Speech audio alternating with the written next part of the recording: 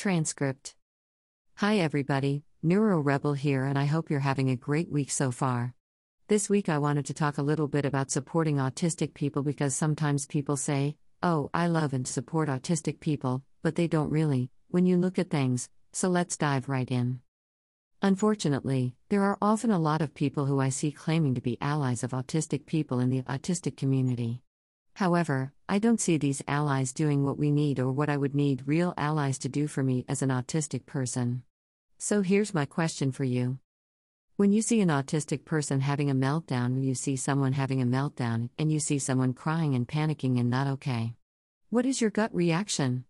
Is your reaction to help, or do you dismiss that person and say, "Oh, that person is a mess," or, "Oh, that person is crazy"? What is your reaction? Are you helpful? Even if you don't know that person's autistic, that's someone that's got something going on. Do you have compassion for that person? Or do you just see someone and they go, "Oh look, they're freaking out, what a mess"? You see someone who is rocking or maybe covering their ears or talking to themselves, like I do very frequently. What is your reaction to that? Do you think, "Oh, this person is a weirdo"? What do you think, honestly? What are you doing when you see someone doing this? Do you think, "Oh, that person's autistic"?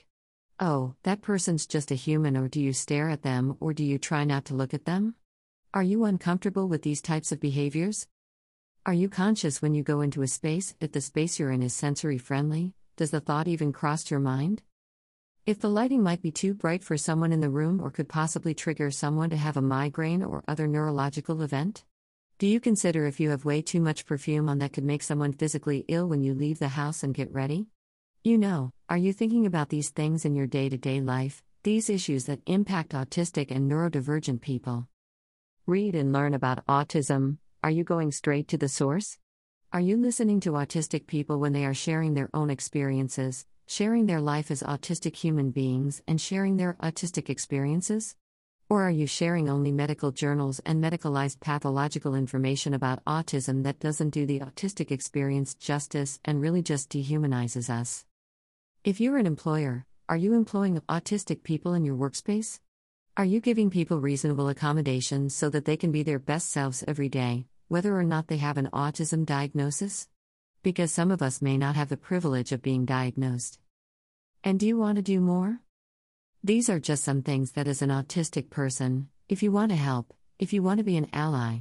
These are my suggestions, these are my tips. These are just a few things me rambling off the top of my head. If you found this video helpful, be sure to share it because somebody else might find it helpful to unsubscribe internal notifications, so you don't miss an update. I will talk to you guys next week. Bye guys. Help me get the word out. If you like what I do, and would like more, please consider subscribing on Patreon. This blog is made possible by support from readers like you. Sharing my content is also equally helpful. With gratitude, Lyric.